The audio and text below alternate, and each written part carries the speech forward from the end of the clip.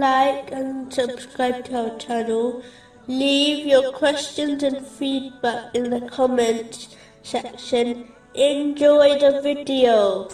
Moving on to chapter 9, verse 119. Fear Allah and be with those who are true. This verse reminds Muslims to truly fear Allah, the Exalted, and gain piety by fulfilling the commands of Allah, the Exalted, refraining from His prohibitions, and being patient with destiny, according to the traditions of the Holy Prophet Muhammad, peace and blessings be upon him. It concludes by indicating an excellent way of achieving and maintaining one's piety, which is to adopt truthfulness and accompany the righteous and pious.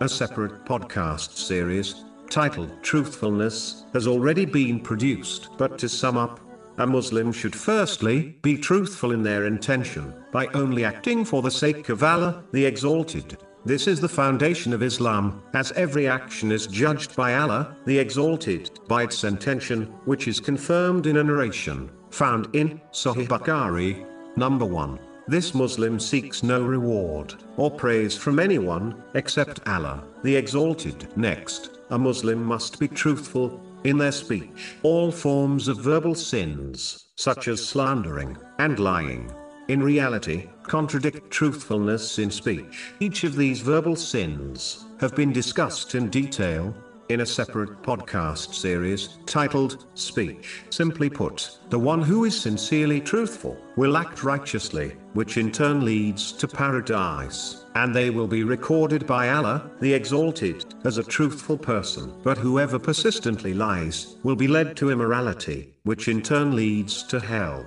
This person will be recorded as a great liar by Allah, the Exalted. This has been confirmed in a narration found in Jami Tirmizi, number 1971. Finally, a Muslim should show truthfulness through their actions by sincerely acting on the teachings of Islam. This supports one's inner and verbal aspects of truthfulness. This Muslim behaves the same in private as they do in public, as they maintain truthfulness with the one who always observes them, namely Allah, the Exalted.